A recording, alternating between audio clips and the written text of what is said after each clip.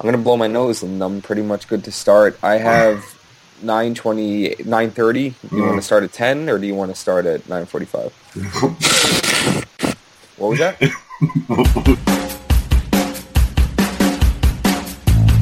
Welcome to the Relatively Speaking podcast with your hosts, Jared Mintz and Joseph Nardone. Welcome back to the Relatively Speaking podcast. We're recording on Monday morning, August 22nd. I am your co-host, Jared Mintz. Joining me today and every other day that we record this perfect podcast is Joseph Nardone. Joe, good morning. Good morning, Uncle Jared. How are you doing? I'm doing really well. I'm actually upstate New York on vacation. I am in upstate New York. I am not upstate New York. I'm in upstate New York on vacation for the next week. So if I go spotty at times, that's why, but hopefully I don't. Joe told me before the show that we have a perfect connection, which made me go, aww. So, yeah, whatever that means. Yeah, I had to give you a win somewhere. I mean, I'm assuming you don't walk around and get tons of compliments every day. Yeah, man. I love it. All right. So let's get right into it today, because as Americans, we are gold medal winners. Not really us, but the U.S. men's basketball team won the gold yesterday. They defeated the Fighting Joe Nardones, a.k.a. Milos Teodosic, and Serbia in the gold medal game. United States beat them by a whopping 30 points after going nuts in the first half. Kevin Durant drops 30 points in the game, 24 coming in the first half, looking like the best player in the world. Joe, are you surprised that the United States took the gold in men's basketball this year? No. That's my expert analysis. No. We talked about, I mean, there's a lot of things to talk about. We could acknowledge that the international game's gotten better. There's better players throughout the country than there was in, say, 1992. We could talk about not having a playmaking point guard, the roster construction, the rotations, the defense, a lot of the flaws the team had. But we've been saying it for those last 3 weeks that it doesn't change the fact that they still have the most talented roster of all the teams in the Olympics. So, no, it's not shocking. Yeah, it's not shocking. Obviously, that was a tongue-in-cheek comment. I mean, like you said, we have the most talent. And yes, I could say we because I am American, and this is the team that I You moved to cheer Canada for. last week, remember? Yeah, you know what's really funny? I was thinking about that. I wonder if there are Olympic fans somewhere who just aren't from countries but root for other countries just because they like the team. Like, Well, you can't really equate it to professional sports where people are like, yeah, who cares if I'm from New York? I'm going to be a Bulls fan. But, like, what if you could do that in the Olympics? Well, there's, I don't know how widely it was reported, but there was a team they were just called the Olympic team. Like, they weren't all refugees of other countries, but a lot of the people that had to leave their country for one reason or another, or their country isn't qualified to be in the Olympics, they had their own actual Olympic team. So I can see people rooting for that team, like the refugee, air quotation mark team.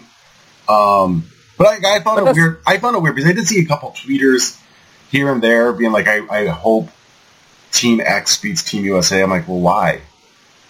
Like, I mean, that's a weird, like, patriotism is a weird thing. Like, you're supposed to kind of want it all the time. You know what I mean? Is it treason? Yeah. Or, like, would it be treason to have rooted for Serbia yesterday? I don't believe it would have been treason. It would have been weird, but I don't think it would have been treason. I mean, it would have made sense for you, again, because, your long-lost brother is the point guard for Serbia. So. But I mean, like, seriously, like, why would you root, like, if you're an American, why would you root for another country? Yeah, that's what I'm saying. How strange would that be? But, like, maybe people do it. Maybe people, same with professional sports. It's like, well, I really like the Brazil uniform, so I'm going to root for Brazil. But, I always notice this during the World Cup time because I have friends that are diehard soccer fans. And because of, like, a lot of my friends are Italian, because it's kind of weird, like, our town's mostly Italian, or was mostly Italians. And, like, they'd be like, oh, well, the World Cup coming, like, I'm going to root for Italy. I'm like, what about the U.S.? Yeah, but, Italy. And I'm like, well, that's your heritage, but you're actually from here. Do you know what I mean? Like, it's just weird. I always found it weird. Like, there's nothing wrong with being proud of your heritage and wanting to see Italy or whoever do well. I just always found it weird. Like, if you're from a place, don't you want that place to do well? You know what I mean? Like, I'm from Wilkes-Barre. I wouldn't root against Wilkes-Barre doing well in anything. It'd just be weird. It would be weird. Fortunately for us as United States men's basketball fans, we don't have another dog in the race. I mean, obviously people who are from other countries that live here would want to root for their countries, and I understand that, wouldn't bash them. But the U.S. men played one of their best games of the summer yesterday. Boogie Cousins probably had his best game. Again, Kevin Durant went nuts. Carmelo Anthony set the record for most rebounds for an American in the Olympics, even though he didn't have the greatest game, but he got back in late to grab that 7th rebound to give him the lead over David Robinson. So it was cool to see Melo have another summer of Melo, whatever that means. Carmelo was also really emotional after the game. Did you catch his interview? After the game with Rosgold and Wude? Yeah, good for. I mean, good for him. I mean, I'm not going to tell him what the value. If that means a lot to him, I'm not going to say, hey, because we were trashing the whole thing about rings and medals and the finals being more important. If he really thinks it's that important and it's really important to him, I mean, good for him. So I'm not going to bash him for being emotional for what was for him an emotional moment. Yeah, and it felt like he was soaking it in, which he should. Again, he told us how important this is to him, and he wasn't the only player on the team to share that sentiment. We're not going to revisit this whole thing and have this conversation again about gold medals and rings.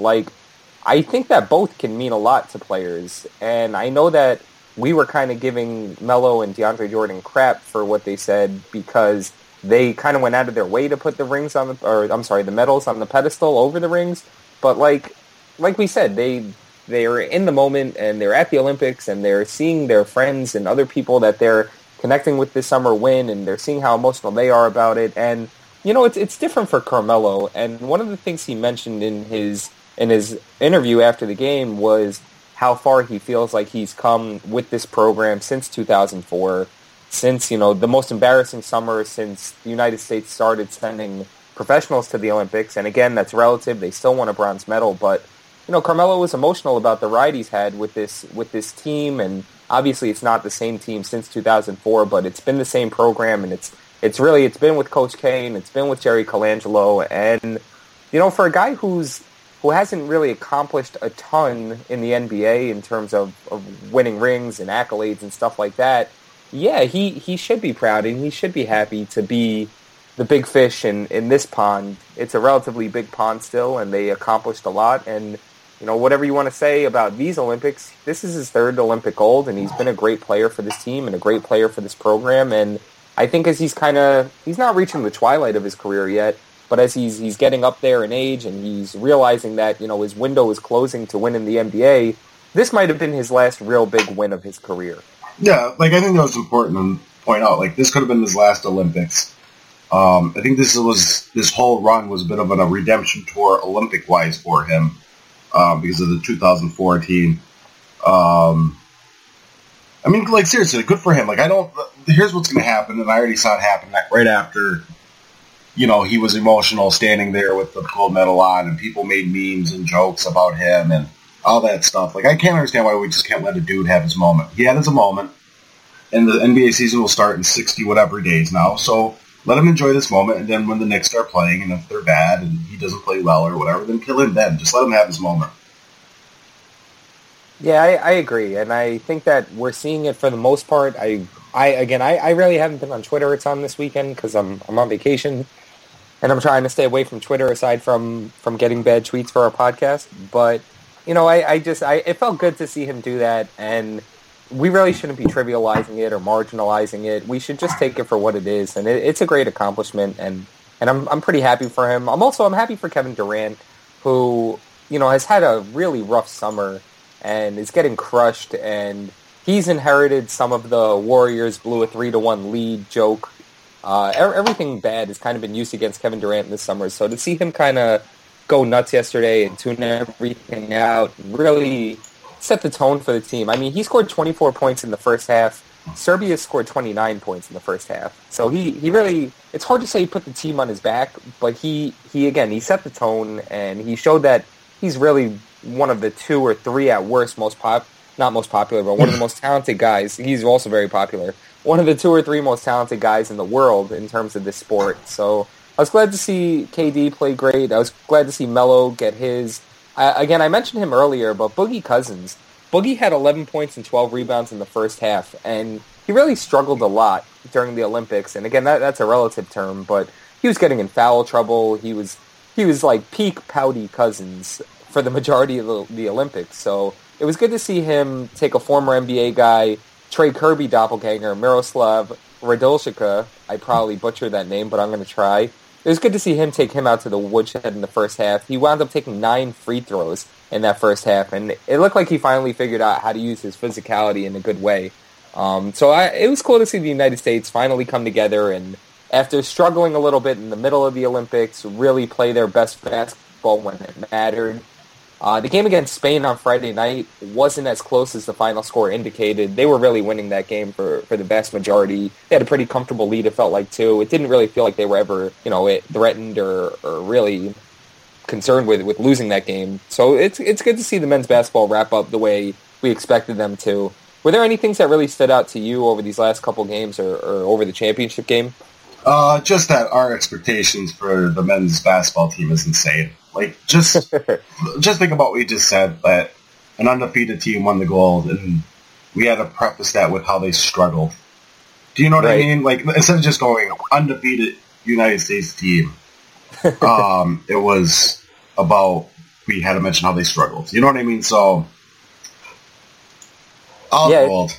Yeah, again, everything's relative when it comes to this team and their quote-unquote struggles and that stuff. I don't think anybody was really concerned that they weren't going to win the gold medal. No, there was, because that's how Twitter and people work. But that's how we are in terms of, like, well, we need to react to something, and there's very little to react to in the basketball world. So there's tons to react to. Tons. What about, where's Andrew White transferring to? That's what I want to know. There he is, College Basketball Joe. I was going to throw that on the rundown, but I wasn't sure. Well, can I go on a really small? Yeah, I want to wrap up U.S. basketball, but you go there first, and then we'll come back. So a lot of people are mad that Andrew White is still deciding where he's going to transfer. He's transferred a couple times before. He has 1 year eligibility left. A couple tweets after. He's basically down to Syracuse and another team I'm blanking to, but his original list was about 5. For our listeners at home, where did he play last year? Last year? Yeah. Where did he play last? Last. I believe I'm gonna mix the schools up, but I want to say Nebraska. Let me get confirmation on that real quick. Yes, Nebraska. I was right. Yes. Because he's played for a couple teams. So people were saying that college free agency is here to stay. Just because the guy has a very, very small amount of power in this transfer, because he's a grad transfer, he doesn't have to sit out a year, doesn't mean free agency's here. I wrote on this a while ago. If you want to Google it, you can Google it. The epidemic with transferring isn't real. College Division I basketball players actually transfer at a lower rate than normal students. So in comparison, there can't be an epidemic. An epidemic's usually when there's more of something in an area. There are about 300 less per year. Percentage-wise, they're also like 20% less. So it's not just these. There's obviously more non-Division I basketball players, but percentage-wise, they're also lower. So it's all a joke. It's not real. So I say, Andrew White, you take your time, man, and you do what you want. You have this very, very tiny amount of power, which all your power is deciding where you're going to go to college next year. It's not making money or anything. So I say take your time, do what you want. And for all those people complaining about it, I don't know why you're rooting for management that makes millions of dollars off these guys' backs and not just being like, oh, okay, some dude's going to transfer. Yeah, it's funny you said the word power there, because that's really what all the hubbub seems to be about, is when we let these and we, not being us, but when we see college players or college athletes being able to make their own decisions and taking the power out of the program or out of the NCAA, that's when words like epidemic get thrown around, and for some reason not us, but the people who are complaining feel threatened or feel like this is a problem because power is being shifted and power is being balanced. And I kind of share the same sentiment as you in do what you can, Andrew White, because you don't have much power, you don't have much leverage, and you're such an asset to whatever program you're going to be playing for. So, yeah, I kind of don't really like the epidemic coverage either, and that's really been a problem the whole offseason. So, good for you. Way to get that in on Andrew White. Way to get that in on college basketball. Let's come all the way back to U.S. men's basketball and just wrap up the Olympics. some overall takeaways I had from what we saw over the last couple weeks, months, I guess. First, I'm going to talk about what I was disappointed in. I really thought DeMar DeRozan was going to give us a new Vince Carter-type dunk. For those of you who don't know what I'm talking about, in 2000, Vince Carter jumped over 7-foot-plus Frederick Weiss on the French team. If you don't know it, gosh, that makes me feel weird, but YouTube it, because it's probably the greatest Olympic dunk of all time. I thought DeRozan was trending in a direction where he was just going to get in the game and maybe even jump over two guys. I don't know. So I'm disappointed I didn't get that out of DeMar. A couple other things I just want to say. I think Paul George is probably a little bit better than we give him credit for, and I want to say the same for DeAndre Jordan. I think when those two guys were on the court, the U.S. men's team was better than when they were off it, better than when their replacements, be it Melo and Boogie or whoever else, were on the court. I think those two guys had a really nice Olympics, and I think they're in a place to have a really good NBA season again. And we do this thing with DeAndre Jordan where, you know, smart basketball fans think his defense is a little overrated, which maybe it is because he's not a great rim protector. Like, he blocks shots and gets rebounds, but his field goal percentage allowed at the rim isn't spectacular. But DeAndre Jordan makes both sides of his team better when he's on the court. Defensively, he's a good enough anchor.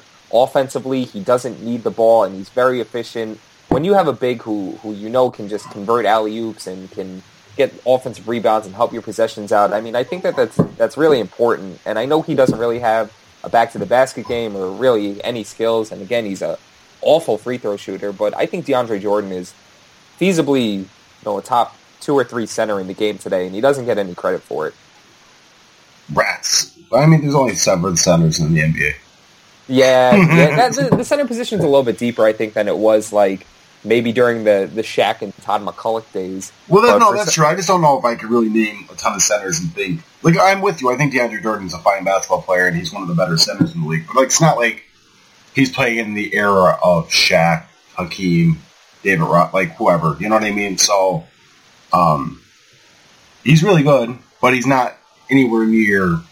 And this is me going hyperbolic, so I'm sorry. I apologize, but he's not. He's not that great of a. And he's a good center, and he fits on the Clippers and what they try to do and what they ask him to do. By no means is he some kind of special player. Ooh, ouch. First team All-NBA this year, and I think it was deserved. I think he was a big reason the Clippers were as good as they were, but at the same time, he comes out of the game and Cole Aldrich comes in and plays next to Chris Paul, and he puts up similar numbers. So I'm not going to go crazy defending DeAndre Jordan. I just think he's a little bit better than people tend to give him credit for. I'm actually going to go on the flip side of that and play the hot take music here. I know we don't have hot take music. I have a bit hot take. Yeah. I have a bit of a hot take, and I wish I didn't, but I can't hold my tongue. I really, aside from yesterday, I was not blown away by DeMarcus Cousins, and I don't know if it's just Olympic basketball and it's too physical of a game and the referees were atrocious and they weren't letting him play his game, but I think Boogie is really one of the more polarizing players in the NBA because he's a ridiculous talent. Like, I think he's a top 10 talent in the league. But, people don't know if the Kings are bad because they're the Kings and they're run horribly, which is definitely true, or if because maybe DeMarcus Cousins just isn't that great of a star and we overrate his talent and his impact on a team. And for the last couple of years, I've really been on the Kings are terrible, they're ruining Boogie, he's never going to win there because of them. He goes elsewhere, and that team is immediately so much better. I've been on that side, and I can't let the Olympics change my opinion, but just watching him play more and having more access to him over these last couple weeks, I just, his pouting percentage is awfully high. And you're not going to do the body language thing, are you? No, it's not only body language, but it's the type of thing that he gets frustrated so easily, and I'm not. Again, I told you this is a hot take. Okay, this is a hot take. It's bordering on scorching, depending where you go with this. And that's fine. And I'm not saying he's not good, and I'm not saying he's bad. But you're going to say DeAndre Jordan's better. I saw people say it on Twitter, and I think you're all insane. I think that's situational, and I don't really want to argue too much about it. I think that DeAndre Jordan, if he were to be on the Kings wouldn't be better. So if that's where we're going to go with it, sure. At the same time, I don't know if you put DeMarcus Cousins on the Clippers that they're better than they are with DeAndre Jordan. But I don't really want to do this. I don't really want to do the DeAndre versus DeMarcus. I'm just making my point now that I'm probably going to be defending this guy a little bit less moving forward.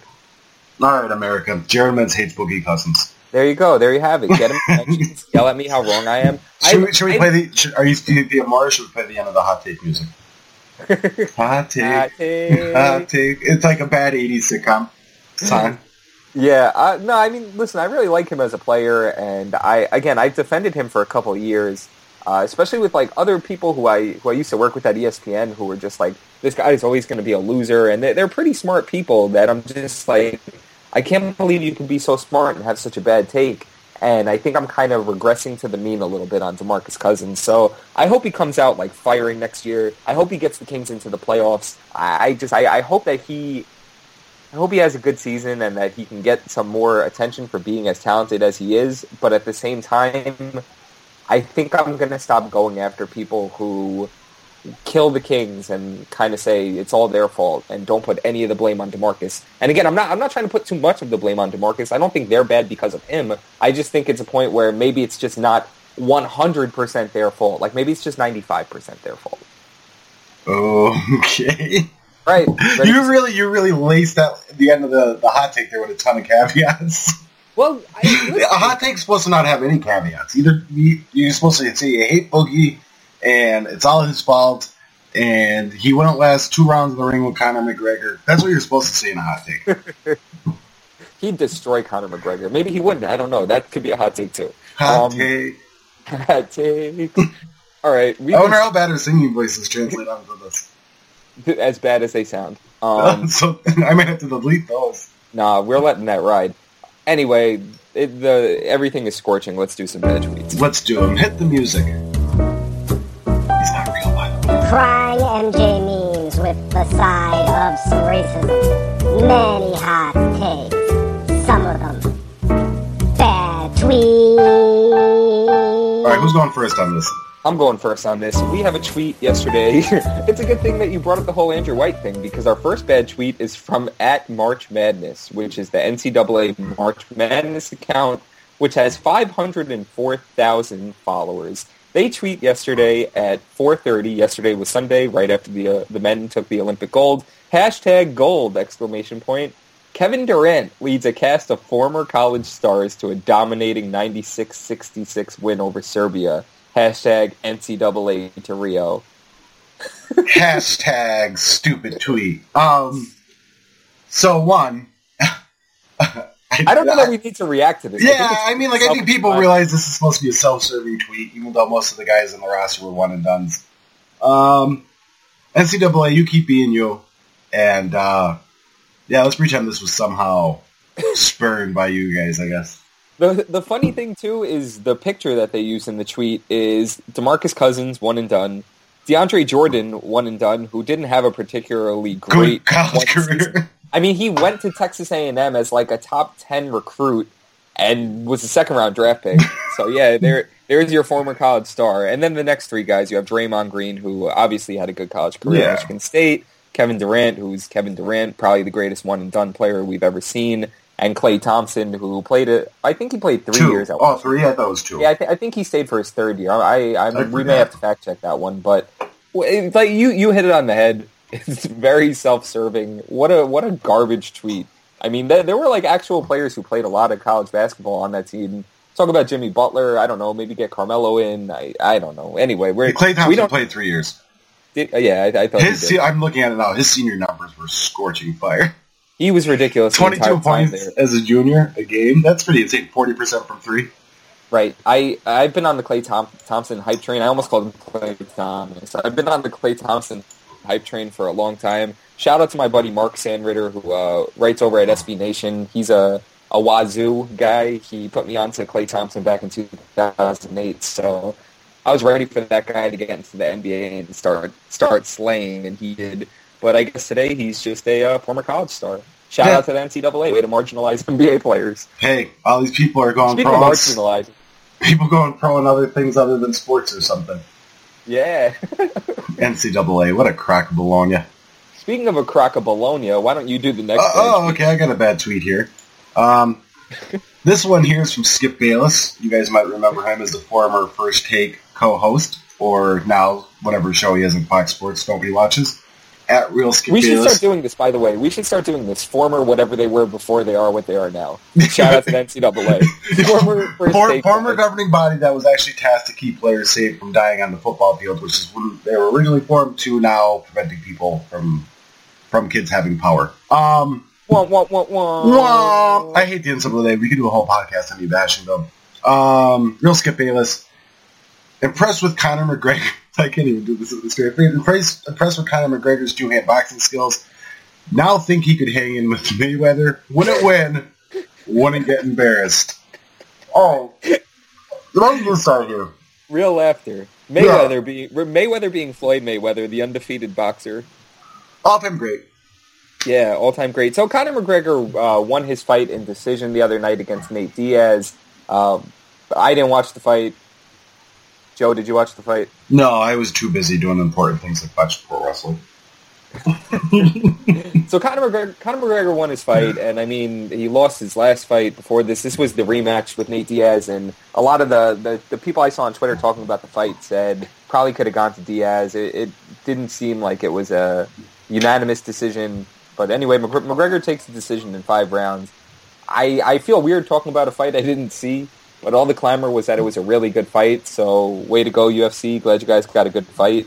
Back to Skip Bayless's point, I don't think Conor McGregor is like a hand-to-hand combat guy. I don't think that's really his strong point, so I don't think he would necessarily be able to hang with probably the greatest pound-for-pound boxer maybe ever.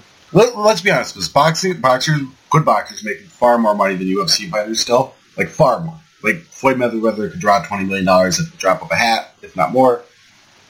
Conor McGregor is making like maybe $1 million or $2 per fight. If McGregor's two-hand boxing skills were as good as Skip Bayless is inferring here, he'd be a boxer because there's more money in boxing. Yeah. So absolutely. I mean, let's not overcomplicate this. Like, was his two-hand boxing skills good for the UFC? Probably. And if they were in the octagon, would he beat Floyd Mayweather? Probably. But in a boxing match, the boxer is going to win. This is like saying a whole different profession guy, like.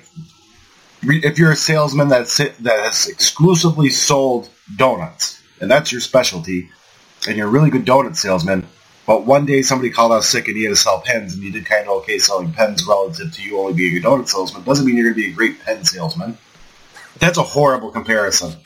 Probably the worst. And who even sell? Do people? Is there donut salesmen out there or pen salesmen? Pen salesmen? Yeah, it's called Staples and Dunkin' Donuts, but. We live in the 1920s where people put donuts in their cart and they get their horse to take them to sell them to people. I don't really know. Door glazed donut salesman. I don't know what you did there. I think we need to start making some music for bad analogies as well for the podcast. But no, your point's well taken, and it makes sense. Not really, but the point you're making makes sense. It's just ridiculous, and I think part of this may have stemmed from McGregor saying he's not sure where his next fight's going to be. As in, like, he may not fight for UFC next, as in maybe he'll be boxing, or maybe he'll be in WWE, where he's bashed everybody on the roster and thinks he can beat the crap out of these guys in real life. I don't know. Conor McGregor's a spectacle, and he doesn't really do it for me. I am not a huge UFC fan anymore. I was really into UFC, I want to say, from probably about 2001, maybe even a little earlier than that, when things started to really kick off for them again, probably till about 2011 or so. The last fight I was really, really interested in was I was going to call him Rashad Jennings. Shows how into the sport I am.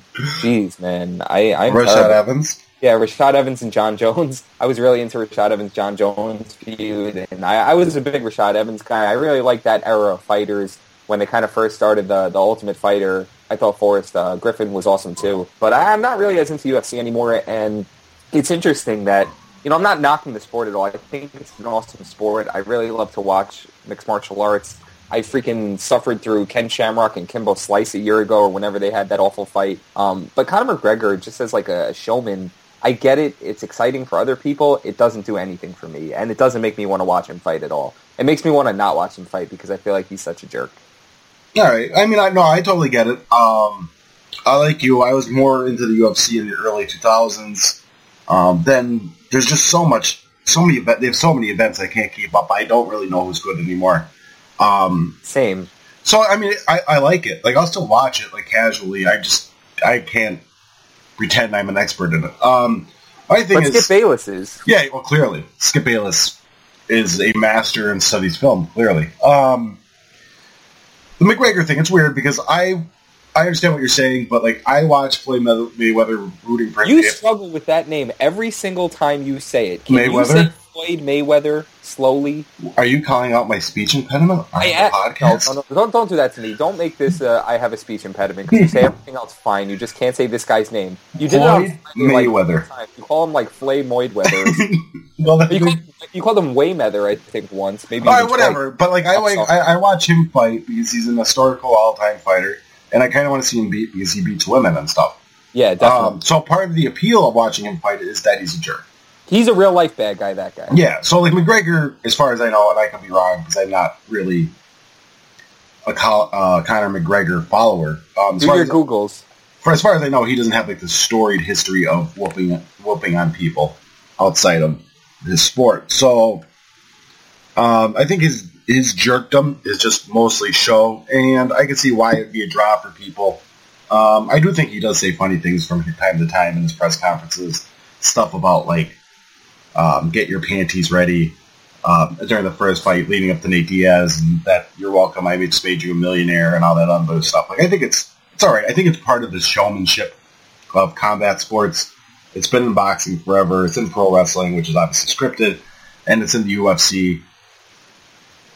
They wouldn't let this happen if they didn't think it helped sell fights. So I get it. I also get why it wouldn't be your cup of tea. You know what I mean? So I think it's fine. I'm not going to bash him specifically for it because there's so many other guys that do it. I just think he does it well. So that's why he's kind of at the forefront of maybe getting annoying. Do you know what I mean? Just like maybe Mayweather got annoying at some point with his Money Mayweather stuff.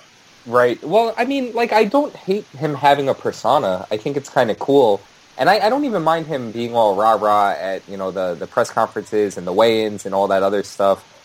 Again, like, you mentioned it, UFC's kind of gotten a little watered down. They have, 2 events every month on pay-per-view. They have a ton of fighters. It's grown a lot, and good for them that they've grown. Good for them that they sold for what they sold for. That was quite a number.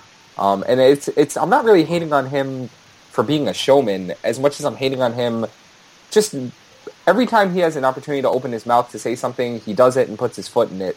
And I'm not a wrestling fan at all. The WWE comments kind of really rubbed me the wrong way. And I'm sure that they were all like gimmicky and that he'll have a future with them. And this is kind of setting the tone for that. You know, that's kind of where I think he was going with that stuff. But it rubbed me the wrong way. It doesn't feel like you think about trash talking and you think about Floyd Mayweather and you think about Muhammad Ali and you think about fighters talking trash about their opponents, and that's fair game and that's cool and it gets you hyped for a fight. It sells pay-per-views. I get it. I just feel like every chance he has to say anything, it's something annoying and it's something drawing attention to himself, and it's just obviously that's my opinion, and I'm sure. What would you rather him say? Like when I don't know. Would you rather him not say anything when asked questions? Because he apparently doesn't want to do press conferences. That's apparently his deal. Really? So he's just like that whole time he got UFC 200, I believe. When Dana White suspended him or whatever, it's because he didn't want to do a press conference. That was after he lost, wasn't it? No, this was before. Really? No, maybe it was after. I don't know. I just know that he's on record for a couple of years now saying he's only doing these press conferences because Dana White makes them.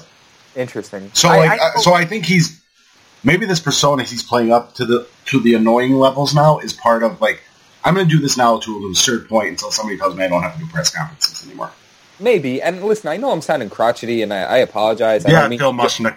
I'm not. I don't mean to do it twice in one show, especially not with guys like Boogie and now Conor McGregor. Like, people love him. The UFC fans who I interact with on Twitter, like, think he's such a big deal, and obviously, I mean, he's a really good fighter, and he's a showman, and you don't get a ton of those guys in UFC. Again, it's not wrestling where, like, you really need to have some kind of mic skills or you need to have a good gimmick to get people to notice you. Like, this is your fighting, and what you do in the ring does the talking for you.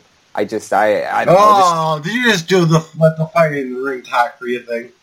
Yeah. No celebration touchdowns in the NFL. Been there like you've been there before. No bat flips in baseball. No talking smack in the NBA. No making flexing your muscles after a dunk.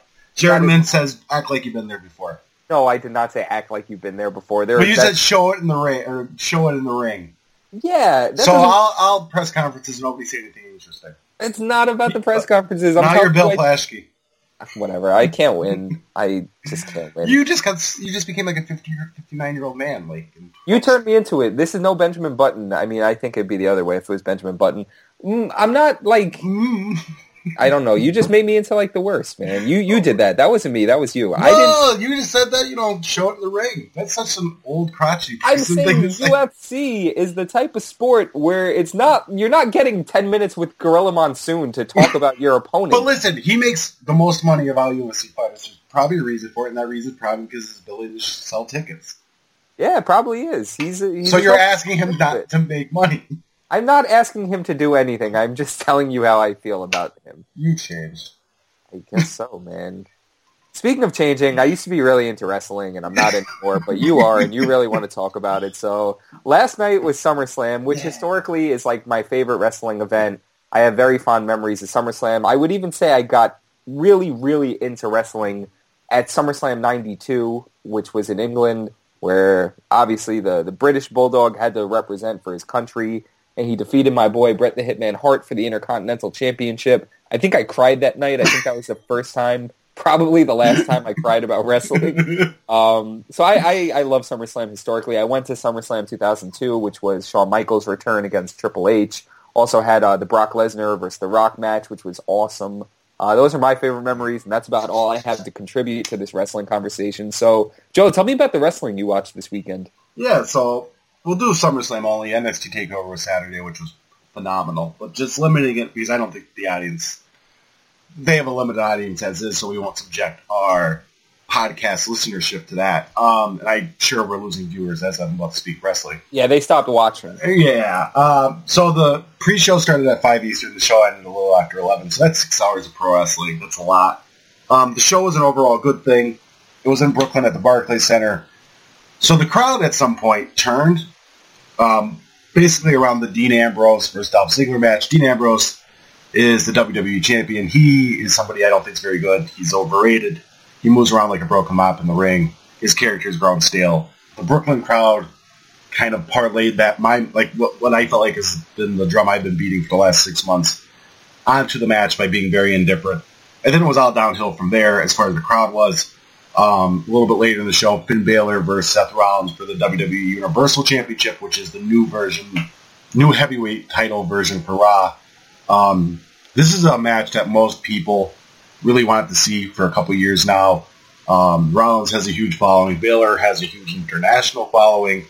And the Brooklyn crowd kind of made it about themselves, chanting, "We hate the belt," a couple random wrestlers' names. And it's just weird. There's the whole internet wrestling community and smarky crowd aspect of this where these people all sit and complain and whine about certain guys not getting chances.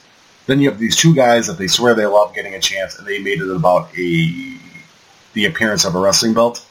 So if the WWE looks at that and thinks that they're being indifferent to the match because of Balor or Seth Rollins and those guys get punished, they have nobody to blame but themselves. So basically all I'm trying to say is, Brooklyn crowd, go home, you're drunk. Was the belt that bad? Was the crowd that bad or the belt? The belt looks just like the normal championship with red leather. Like, it's not great. This is the Universal Championship? Yeah, it looks exactly the same, just with red leather. Is it the greatest looking thing? No, but I mean, it's a belt. Like, if you're... I don't know what a good analogy this is, but say you want to see LeBron James play with Superstar X, we'll say Chris Paul for the sake of our argument, really, really bad, and you spent years wanting to see it, and then you're seeing it, but instead of appreciating, you're complaining about the uniforms they're wearing. Do you know what I mean? Like, it's just it's the most ancillary thing to get upset over when you're getting gifted something you claim you really want.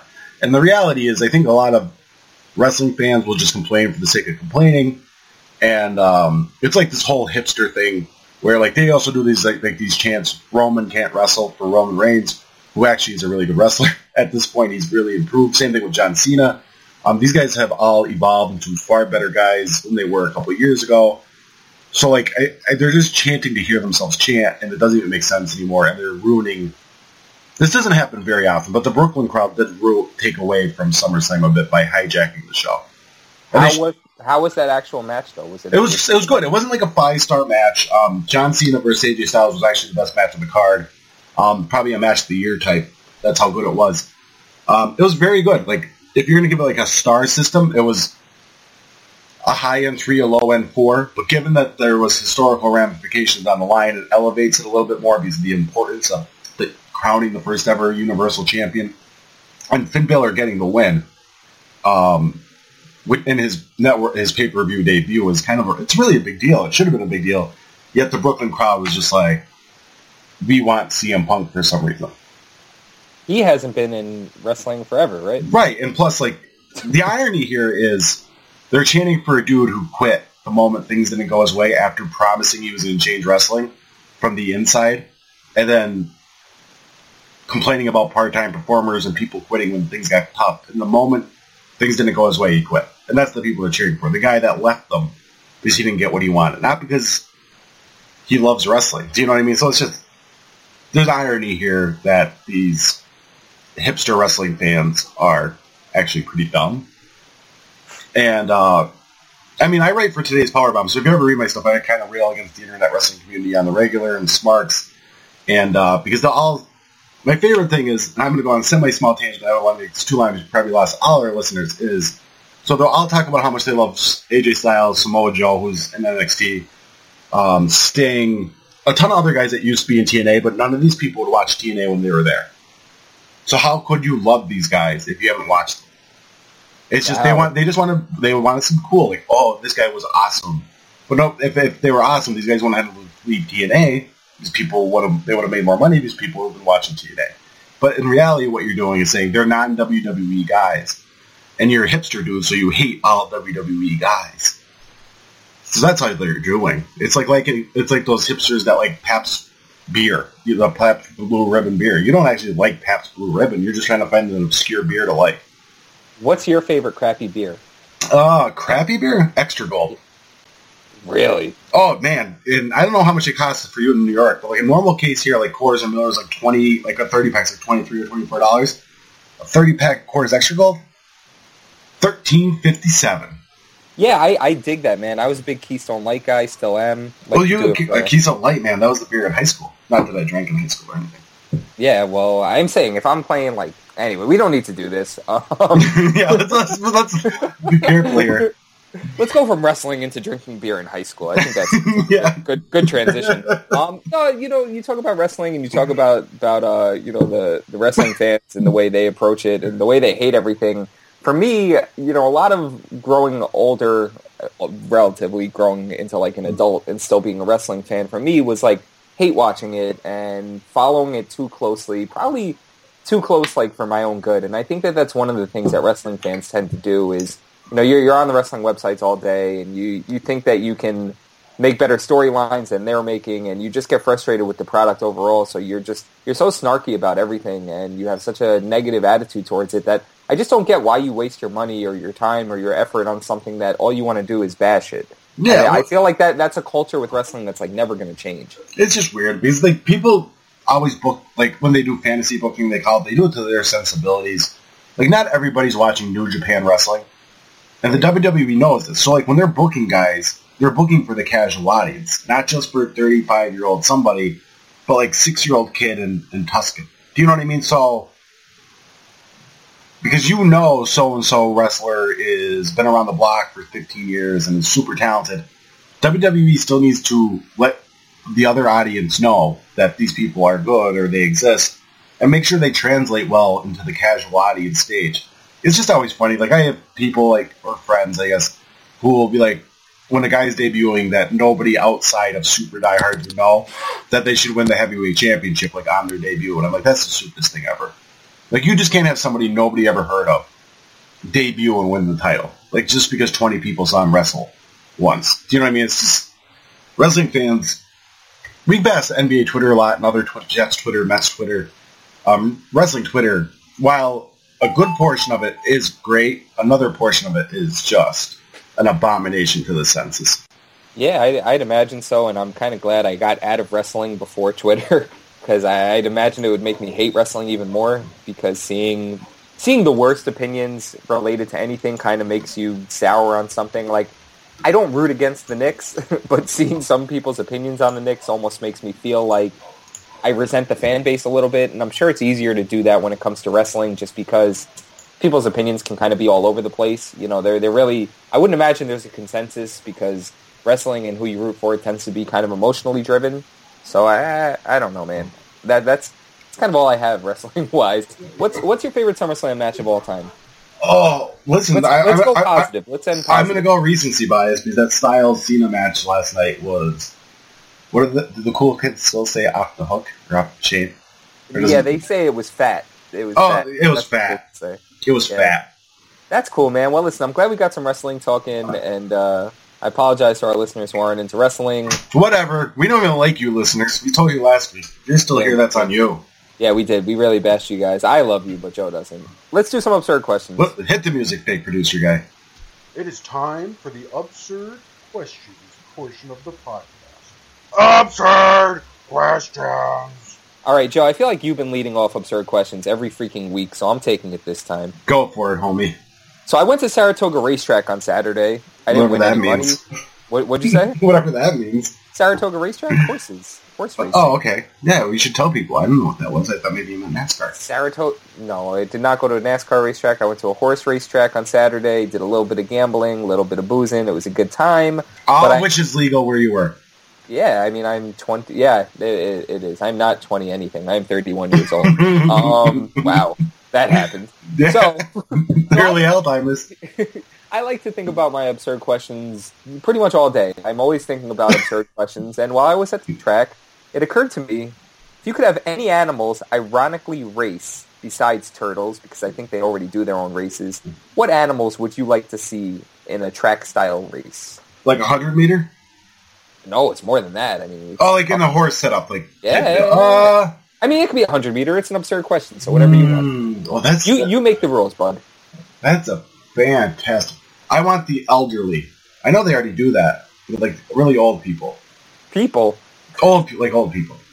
An old person ironic race, that would be miserable. I do not want to people do that. It's already been done, but I like watching them, so I'll double down on it.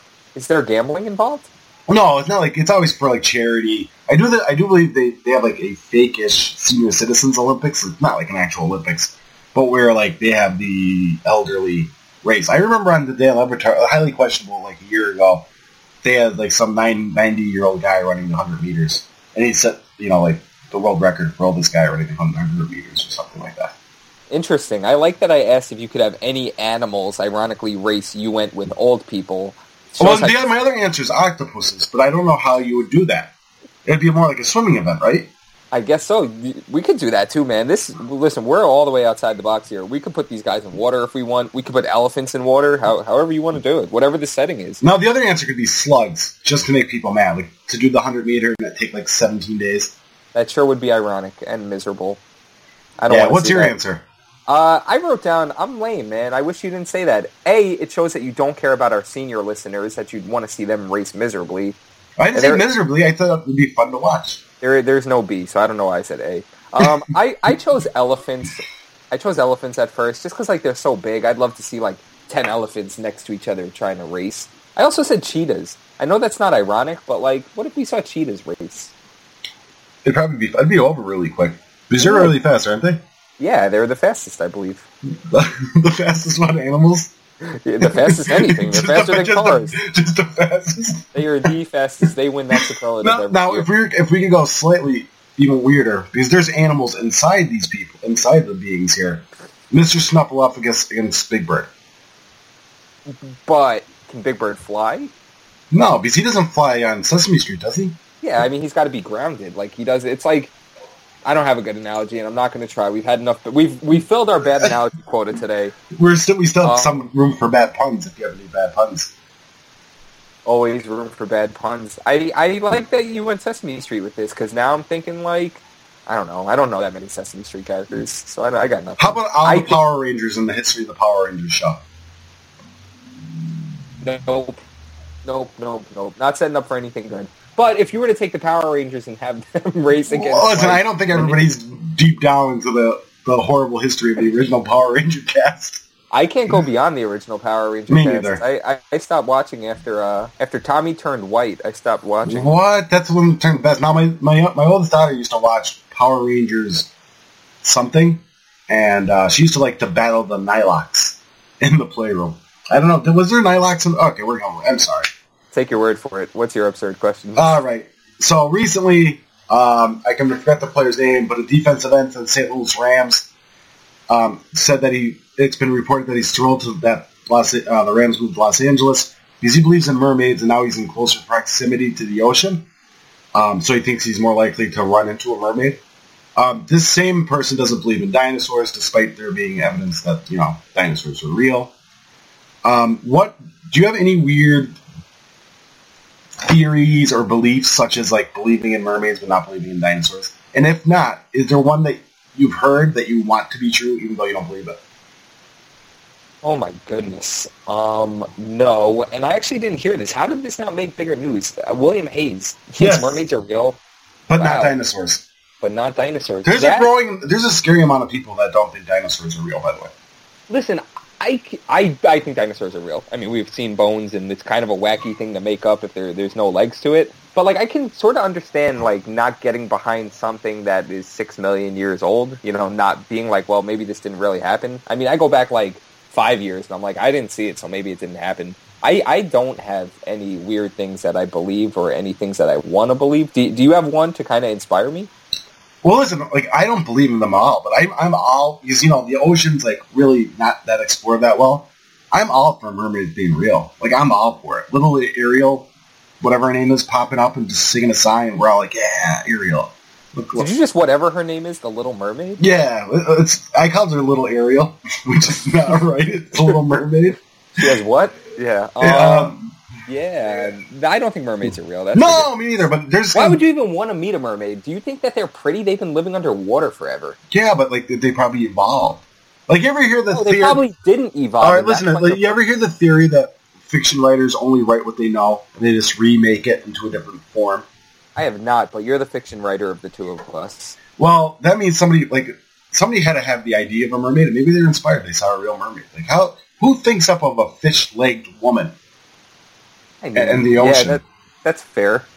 And I'm not saying they're real at all. I'm saying the ocean's vast and unknown, and there's things on the bottom of it we've never seen. And maybe it sounds like maybe what? I said maybe there's like, I'm not saying mermaids in the traditional sense, but there might be like some kind of mammal or being down there that resembles the mermaids. And I think it'd be. I'm not saying I believe in them. I'm saying it'd be cool if they were real. And William Hayes, good for him if it ever happens. Sort of sounds like you're saying you believe in them for one. No, one. I prefaced it like 9,000 times. And the question is, if you had to pick one, if you don't believe in one. Why are you acting like these are absurd questions and we could have these conversations without being judgmental towards each other? You're being really judgy. I am being really judgy. I'm going to tell my mom. You believe in mermaids. I'm going to tell my mom. So if they're mermaids... My mom said you're grounded and you can't come over anymore. Well, it sounds like we're not doing a podcast on Friday. If they're mermaids, are there mermen? Yeah, I imagine, unless they're asexual and they can reproduce without another species or another gender.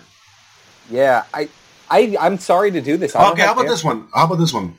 You have another absurd question? Oh, no, not a question, but like, you know what I really want to believe in so desperately is in aliens, and I legit believe in them because I think mathematically, if the universe, if the galaxy, whatever, if it's all infinite, there's got to be somebody else out there, at least one of them, and I want them to come down and just be like, if I'm in a bad mood, I want them to be good aliens. I don't want them to be like Independence Day aliens or some other group of bad aliens. I want them to be good ones. And I want them to be like, Joe, you look kind of sad tonight. Like, I have a bellyache. They'd be like, because they traveled light years to get here, they'd probably have some kind of science like, zap me, I'll never get a bellyache ever again. Yeah, that's a good thing to want to believe in. I don't know, man. I guess I want to believe in, like, heaven. I don't want to go religious right now, but I feel like a lot of So I'm talking mermaids, dinosaurs, and aliens, and you go something like a large percentage of humans actually really believe in. A large percentage of people believe in mermaids. I don't think that. I bet you it's far lower than the people that believe in I know. I mean, I don't know. Like, we're talking about things that we've never seen that we're supposed to believe are either true or untrue. I mean, like, there's really minimal evidence to believe that heaven exists. Like, you honestly have a better chance of, like, finding a mermaid than you do of, like, going to heaven Stop. You're going to alienate listeners and get them mad. I'm being factual. Like, I'm just saying, like... No, all right, Bill Maher, or whatever his name is. Who do you know that's been to heaven? Who do you know? Who do you know that told you about Oh my goodness, I can't believe you're going here. Listen, I don't want to keep listen, going. it's obviously a faith-based thing where you seeing is not believing. You just have to kind of take the word for it. And I'm not religious at all, so like I can't speak for other people's beliefs and their faith into something. But I understand if you were brought up growing up to believe in those things, you believe in those things. And I bet you if we just randomly decided as a human race to start teaching our kids that mermaids are real, the whole world would believe mermaids were real. But we don't do that. We do that with evidence. I can't believe we just compared mermaids. I feel like you just gave me a parental talk, and I feel good about it. So thanks for your fatherly advice. I also kind of low-key just compared mermaids and religion. Yeah, well, So this is awesome. this is the absurd question segment of the show, so it's okay. Everything's fair, man. It's all good. It's all fair. So, all right, I finally have an answer. I would like to believe that Kobe Bryant is a top 10 basketball player of all time. That's what I'd like to believe. I'm Jared Mintz. Thank you guys for listening. In case you missed it last week, we were given a second weekly show, so check for us on Monday. Check for us on Friday. Maybe we'll have Floyd Mayweather or Floyd Wayweather or whoever Joe likes to call him. Maybe he's a mermaid. Maybe he believes in dinosaurs. Hopefully he just does it in the ring and stops talking. Yeah, rah, I'm shaking my angry old fist. I didn't say that. When we're done with the podcast, Jared has to go outside and throw some kid's ball off his lawn. Dude, I see kids on my lawn right now. I'm about to yell at them to get off. Listen, I need to clarify that. Be emotional. I don't have a problem with you being emotional. I just feel like fighting is the type of sport where you really show who you are in the ring. Anyway, I'm Jared. Thank you guys for listening. I'm sorry for being old and crotchety today. I'll be in better form on Friday, I promise. You can catch me at Today's Fast Break and also find me on Twitter at... I said it right. Yeah. Find me on Twitter at JMinceHoops. Joe, tell our wrestling-hating, mermaid-believing, dinosaur-disbelieving fans where they can find you on Twitter. I like how we've regressed so much that when we say Today's Fast Break, it becomes a chore. You can find me on the Twitters at Joseph Nardone, Nardone. I'm on Today's Fast Break as well. Today's You. As I mentioned before, I do some scripted kicky punch for today's Powerbomb. And that's about it. Whoop whoop. Thanks, guys. Whoop whoop. Peace, Jared. All around me are familiar websites, worn out clickbait, worn out hot takes, bright and early for the daily link dumps.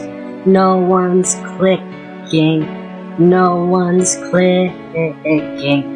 Their pages are filling up their pockets, but not for writers, not for writers. Hide my head, I want to do a slideshow. No tomorrow, no tomorrow. And I find it kind of funny, I find it kind of sad. The internet in which I'm worthless is the best I've ever had. I find it hard to tell you, I find it too hot to take. When people blog in circles, it's a very, very mad world. Mad world.